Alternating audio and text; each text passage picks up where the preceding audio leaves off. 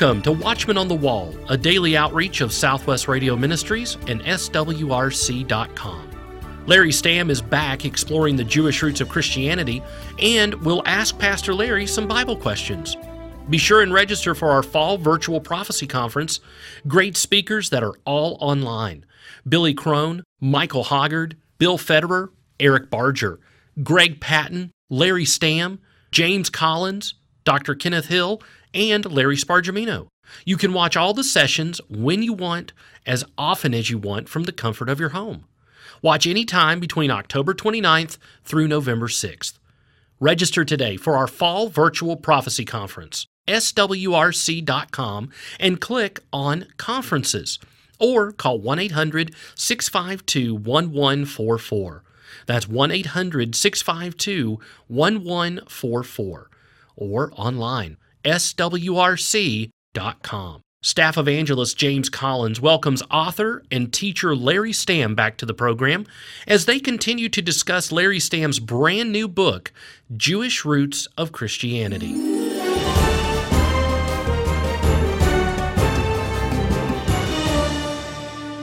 Judaism and Christianity, two spiritual points of view that seem worlds apart, but it hasn't always been that way. The Christian faith is grounded in the same Old Testament scriptures as Judaism. Joining me to talk about the Jewish roots of Christianity is Larry Stamm. Larry is a Jew for Jesus. He has a passion to share Christ and tell the world that Christianity is Jewish. Larry's got a brand new book called Jewish Roots of Christianity, and he's here on the Watchman on the Wall to tell us all about it. Larry, welcome back. Thanks for being on the program with us again. Thanks again for having me, James. It's great to be here. Well, let's get right to it. Let's talk about your book, Jewish Roots of Christianity. What does the title mean? What is Jewish roots? If you remember, Jesus said in Matthew 5:17, "Do not think that I came to destroy the law or the prophets. I did not come to destroy, but to fulfill." We have to ask the question, to fulfill? The law and the prophets was a reference to the Old Testament. So Jesus fulfilled everything that the Old Testament taught about the person and work of Messiah. So, James, Jewish roots is really biblical roots. The Old Testament is the New Testament concealed, and the New Testament is the Old Testament revealed. So, Jewish roots is really connecting the dots between the foundation of the Hebrew Scriptures, which point to the person and work of Messiah, and then the fulfillment of those teachings found in the New Covenant Scriptures in the person and work of Jesus Christ, our Messiah and Lord. And so, if you want a metaphor, think about a beautiful tree. You see the trunk, the branches, maybe flowers are blooming, and it's beautiful. But oftentimes we forget the foundation, and without the foundation of that root system, there would be no tree. So our faith in Christ is going to be strengthened, and our understanding of the gospel also strengthened when we understand the roots of our faith found in the Hebrew Scriptures. And so basically, Jewish Roots of Christianity is a study of biblical Judaism, the religion of the Old Testament, and how we can connect those dots directly to the New Testament. For example, Old Testament sacrifice, Leviticus 17:11, just as one tiny example. God gave Israel the ancient altar of sacrifice. Leviticus 17:11 says, "For I have given it to you upon the altar to make atonement for your souls, for it is the blood by reason of the life that makes atonement." And then we know in Hebrews 9:22, the Word of God says in the New Testament that without the shedding of blood, there is no remission, there's no forgiveness of sins. And so in short, that's what the Jewish Roots of Christianity book is all about, and in short, where the title comes from. The subtitle of Jewish Roots of Christianity is A Biblical Survey of Redemptive History from Genesis to Revelation. You write that redemption is the common theme running throughout the Bible. Would you explain that statement? Sure. Remember, in the Old Testament, redemption was primarily deliverance out of physical slavery as the Israelites were redeemed out of Egypt. In the New Testament, we find redemption primarily communicated as deliverance from spiritual slavery, namely sin. So as we go through the study in the Jewish Roots of Christianity book, we find redemption from sin all throughout the Word of God. And that word redeem literally means to buy out. It was a term used specifically in reference to the purchase of a slave's freedom, that physical redemption. But the application of the term to Jesus' death on the cross is spiritual in nature. So a person's spiritual condition prior to receiving Jesus by faith is that of a slave to sin, a spiritual bondage. And this is where God has purchased our freedom from that spiritual bondage through the shed blood of Messiah Jesus as we trust in him. We're no longer in bondage to sin. For example, the Apostle Paul referred to spiritual redemption accomplished by Jesus in Galatians 3:13 when he wrote, "Christ has redeemed us from the curse of the law, having become a curse for us, for it is written, 'Cursed is everyone who hangs on a tree.'" And in Galatians 4:4 and 5, he wrote, "But when the fullness of the time had come, God sent forth his Son, born of a woman, born under the law, to redeem those who were under the law, that we might receive the adoption as sons." So we can just see briefly upon those words how we find redemption, the concept in both the Old Testament and in the New Testament. The Old Testament, primarily redemption found in a spiritual deliverance from bondage, whereas in the New Testament we find redemption primarily in a spiritual sense through the person and work of Jesus. You mentioned the Apostle Paul. In 1 Corinthians 15, the Apostle tells us that Jesus rose again the third day according to the Scriptures. Since there was no New Testament when Paul wrote 1 Corinthians, he obviously referred to the Old Testament. What are some examples of resurrection in the Hebrew Scriptures? In many, many places. For example, David wrote in Psalm 16:10, a messianic prophecy. He wrote, "For you will not leave my soul in Sheol," a reference to death, "nor will you allow your Holy One to see corruption." Daniel wrote in Daniel chapter 12, verse 2, regarding resurrection, that at the end of days, many who sleep in the dust of the earth shall awake, some to everlasting life, some to shame and everlasting contempt. For example, Job in Job 19, verses 25 and 26 wrote, "For I know that my Redeemer lives, and he shall stand at last on the earth, and after my skin is destroyed," a reference to death, "this I know, that in my flesh I shall see God." And those are just a few of many examples. We also can find, for example, in the New Testament, the first century Jewish understanding of resurrection. If you remember in John chapter 11, at the raising of Lazarus from the dead, Martha comes to Jesus and says, "Lord, if you were here, Lazarus wouldn't have died." And Jesus said, "He's going to rise again." And Martha said, "Lord, I know he'll resurrect at the end of days." Her understanding of resurrection came from the Hebrew Scriptures. And the writer of Hebrews in Hebrews 11 writes that Abraham believed in resurrection as well. So it is interesting. Also, the Pharisees believed in resurrection as supernatural. Why? Because the Old Testament Scriptures would have informed them of this reality. Speaking of messianic prophecy, I love Isaiah 53. 700 years before Jesus went to the cross, Isaiah described it in detail as if he were actually an eyewitness at the foot of the cross. What are your thoughts on Isaiah 53? Many Bible scholars consider Isaiah 53 the fifth gospel because it so clearly speaks of the person and work of Messiah. For nowhere else in the Old Testament do we find such a clear picture of the saving work of Messiah. In fact, Isaiah 53 has been instrumental over the centuries and throughout church history in Jewish people coming to faith in Jesus. Isaiah 53, 4 through 6. Remember, we talked about in the Gospel of Jesus, Paul in 1 Corinthians 15, verses 3 and 4, he wrote, "For I delivered unto you that which I also received, that Christ died for our sins according to the Scriptures, and was buried and rose again on the third day according to the Scriptures." What Scriptures was Paul referring to? The Old Testament. In Isaiah 53, we find a clear picture of substitutionary atonement.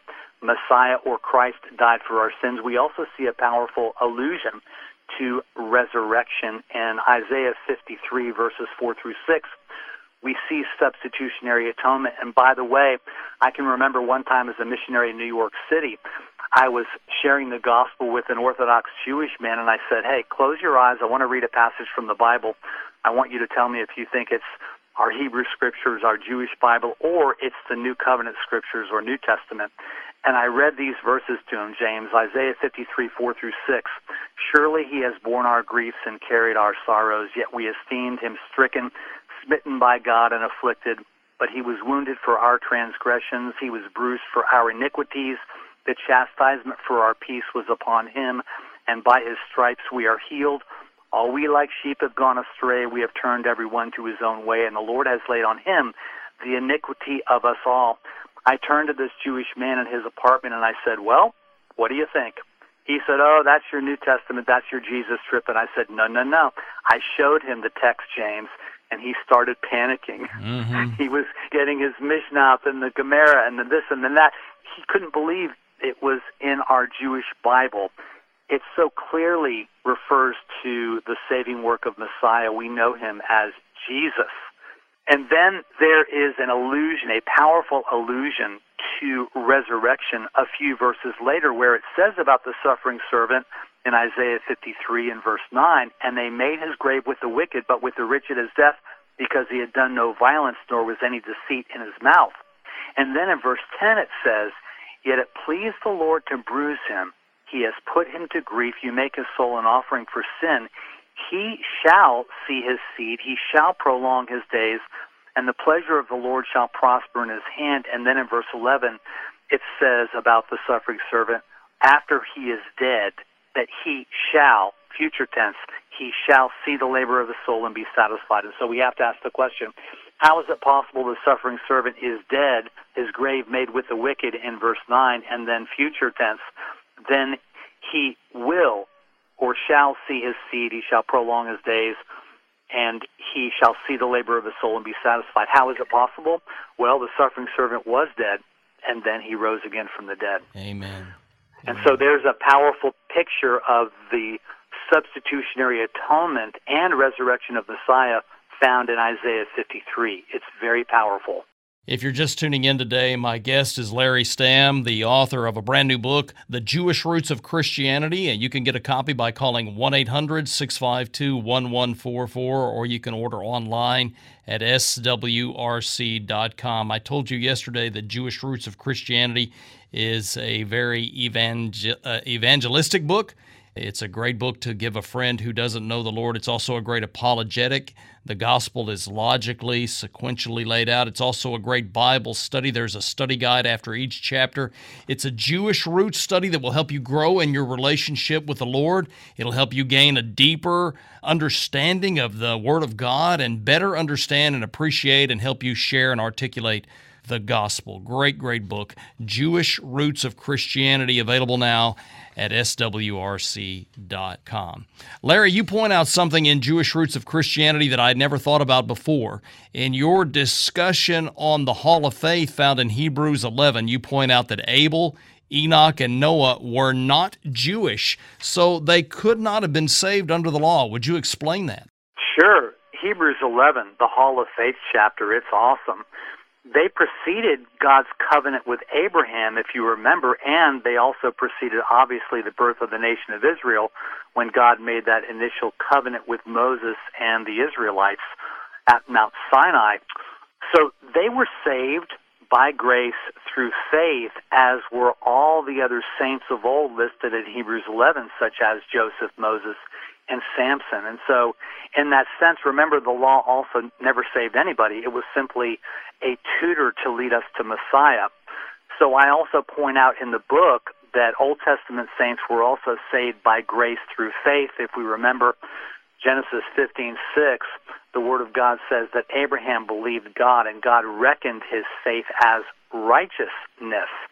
So Paul also argues in Romans chapter 4, justification by faith, and he uses Abraham's faith as an illustration to argue for justification by faith. So I also found that fascinating. I love the Old Testament, and I find it fascinating studying salvation in the Old Testament, which is what we do in part in the Jewish Roots of Christianity book. Larry, you and I both believe that God is not finished with Israel. What is replacement theology, and why is it so wrong? Again, huge topic, but very important, really, in understanding our present day. Why is it the nation the size of something like New Jersey is so at the center of the world events? Well, because that is where God has a place, and his redemptive plan centers around the nation of Israel. Replacement theology is also known as supersessionism. It essentially teaches that the church has replaced Israel in God's plan, and adherents of replacement theology believe that the Jewish people are no longer God's chosen people and that God doesn't have a specific future plan for the nation of Israel. So replacement theology teaches basically that the church has replaced Israel. And so many promises made to Israel in the Bible are now fulfilled in the Christian church, not in Israel. So the reason it's wrong, James, is due to basically poor Bible interpretation, where adherents to this view take those prophecies in Scripture concerning the blessing and restoration of Israel to the Promised Land, and they basically spiritualize or allegorize them into promises of God's blessing for the church. So if we read the Old Testament prophecies in their plain language and interpret them literally, we can come to no other conclusion that God is not done with the Jewish people. And I take a whole chapter and I talk about Romans 9, 10, and 11, where in Romans 11, Paul clearly communicates that all Israel shall be saved. Mm-hmm. Well, James, you and I know that hasn't happened yet. It has to be future. Jewish Roots of Christianity features a great chapter on the tabernacle and the temple. Would you explain the types and shadows of Christ in the tabernacle and the temple? Well, again, I spend a whole chapter doing that, but here's just one taste. For example, regarding the tabernacle, there was only one entrance into the outer court of the tabernacle. There was only one entrance into the holy place, and how many entrances do you think there were into the Holy of Holies? That's correct, there was only one. Remember, Jesus said of himself in John 14:6, I am the way and the truth and the life. No one comes to the Father but by me. There's only one way to God as well. That's through the Son. That's through faith in the Son. Regarding the temple, the Apostle Paul called in 1 Corinthians, you and I as believers in Jesus Christ, we are called temples of the Holy Spirit. And so we spend a whole chapter talking about what types and shadows of Christ are and where we find them in the Old Testament tabernacle and temple and how they relate to the New Testament Christian today. Chapter 10 of the Jewish Roots of Christianity was a high point for me. You did an excellent job explaining the Old Testament prophecies that Jesus Christ fulfilled. Isn't it true that since Jesus fulfilled every prophecy of his first coming, we can be sure that he'll fulfill every prophecy of his second coming? Yes and amen, brother. Sure. It's a beautiful, beautiful thing. One of the things we do in the book is we give a partial list of messianic prophecies regarding the first coming of Jesus Christ, and then we share a little bit of the backstory. It's quite fascinating when you unpack some of the prophecies. For example, in Psalm 22, when David wrote that the Messiah would be pierced, that his hands and feet would be pierced, when he wrote that, crucifixion hadn't even been invented. And we unpack that it was the Persians 4 centuries later that actually invented crucifixion around the 6th century BC. David penned that psalm around 1000 BC, and the Romans obviously perfected crucifixion. So that's a really powerful backstory, and that's one example of a few that we give in the book. But yes, to your point, yeah, Jesus fulfilled every prophecy regarding the first coming of Messiah, so as his people we can have full and utmost confidence that he will in fact fulfill all those prophecies regarding his second coming, which is coming sooner than later, my brother. You write in Jewish Roots of Christianity, knowing the Lord isn't about your Jewishness or Gentileness, it's about your Jesusness. Now, that's a great comment. Would you elaborate on that? Remember, Paul wrote that in Christ there's neither Jew nor Gentile. In fact, we do a study in the book from Ephesians chapter 2 where Paul teaches that Christ has made one new man out of the two, namely Jews and Gentiles. And so studying types and shadows, I think, has great value for the Christian, and we do that in part in the book. But we must not be totally enamored with the types and shadows and forgetting the substance who is Christ. And so I like to tell people, look, it's not about how Jewish your external religiosity or observance may be, and it's not about your Gentileness or lack thereof. It's about your Jesusness. Do you know him? Because, you know, there's being a physical seed of Abraham, which I and all physical Jews are, but it's really not about that. It's about being spiritual seed of Abraham, which is to know and trust and follow the Messiah of Israel, who is Jesus. So I like to use that little pithy catchphrase to make a point. In fact, in one of my other books, Into the Gale, 12 Evangelistic Lessons from the Book of Acts, in that book I talk about the main obstacle to Christian unity in the first century was the Jewish-Gentile divide. I argue in that book that our present-day obstacle to Christian unity today in the 21st century is the denominational divide. But in the first century, it was the Jewish-Gentile divide. And that need not be the case today or on any day, that as believers we are one together in Him no matter our background. So I use that little pithy catchphrase that's kind of fun. We've been talking with author Larry Stamm about his great new book, Jewish Roots of Christianity, which is available by calling 1-800-652-1144. You can also order a copy online at swrc.com. Larry, it's been great to talk with you. The next time you're in town, I found a great new barbecue place for us to check out. James, can't wait. Thanks so much again for having me on the program. God bless you and the audience.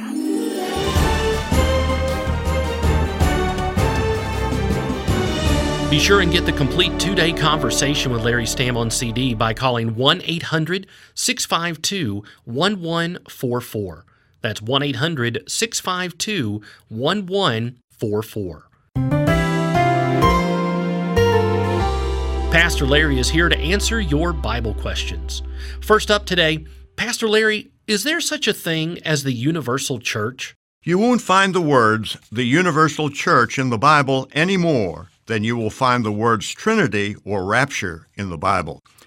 But the concept of the Trinity and the concept of the rapture are taught in the Bible, as is the concept of the universal church. The universal church is the totality of born-again believers worldwide over whom Christ reigns as Lord and Savior. When the apostle writes, there is one body, Ephesians 4:4, he is referring to the body of Christ, irrespective of denominational affiliation, race, color, and so on. If you are saved, you are part of the body of Christ. The local church is the local expression of the body of Christ, such as the church at Corinth, the church at Philippi, and so on.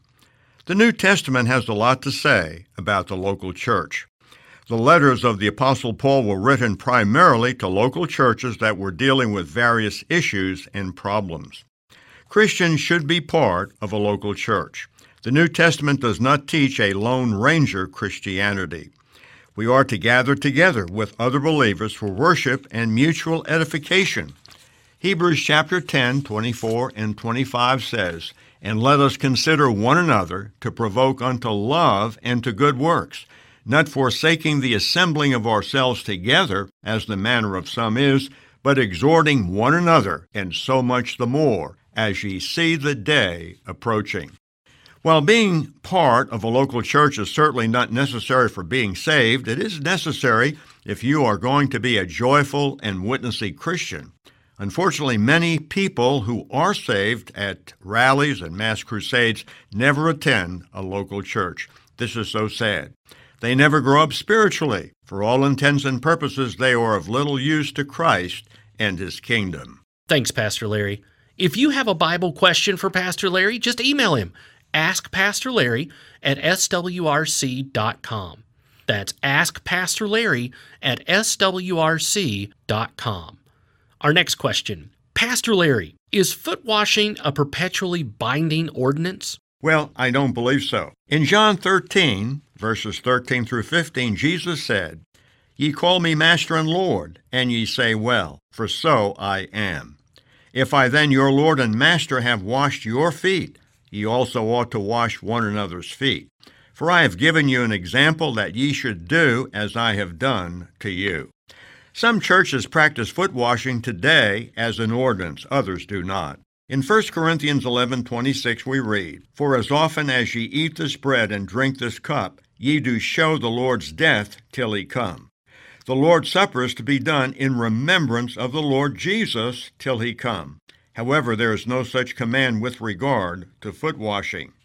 The original setting of John 13 was the Passover meal. It was an Old Covenant ceremony. The Lord's Supper has replaced the Passover meal. The Passover meal is now spiritualized according to 1 Corinthians 5, 7 and 8. It says, "For even Christ our Passover is sacrificed for us. Therefore let us keep the feast, not with the old leaven, neither with the leaven of malice and wickedness, but with the unleavened bread of sincerity and truth."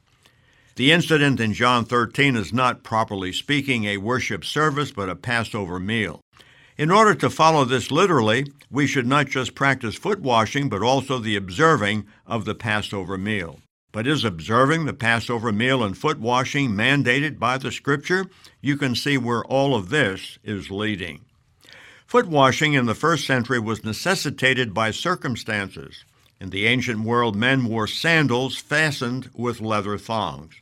The highway system was primitive, meaning dusty in dry weather and muddy in wet. Their feet were often covered with dust and mud, and with the result of animal traffic, i.e. dung. They ate in a semicircle in a reclining position. One person's feet would be near another person's face. We really don't have that situation today. Some things in the Bible have to be understood in light of an ancient practice and cultural settings. There are some important principles that can be applied to today's setting, however, but the passage only makes sense in terms of the cultural setting. Scripture may be defined as the Word of God given in the words of men. Scripture is inerrant and infallible, yet it bears marks of humanity. It was given in the languages of the day. The import of our Lord's teaching in John 13 is humility. What matters is that Christians practice humility that shows itself in love and Christian service. True greatness shows itself by serving others in ways that far exceed the washing of someone's feet. In our Resource Center today, we are excited to offer Larry Stamm's brand new book, Jewish Roots of Christianity. In Jewish Roots of Christianity, a biblical survey of redemptive history from Genesis to Revelation, Larry Stamm, a first-generation Holocaust survivor and Jewish follower of Jesus, introduces such topics as the gospel in the Old Testament, how the Feast of Israel point to the person and work of Messiah Jesus, the historical interaction between biblical Judaism and New Testament faith. This book is an excellent resource for your personal Bible study, as well as your local Sunday school or homeschool classes. Get Jewish Roots of Christianity today for a gift of $20 or more when you call 1-800-652-1144 or order this brand new book online, swrc.com. And when you order Jewish Roots of Christianity, be sure and get Larry Stamm's other books, Into the Gale and Serving in His Court. You can get all three books for a gift of $50 or more when you call 1-800-652-1144. Tomorrow, Billy Crone is here to expose the subliminal seduction that is all around us. Watchman on the Wall is a production of Southwest Radio Ministries and is supported by faithful listeners like you. Visit swrc.com.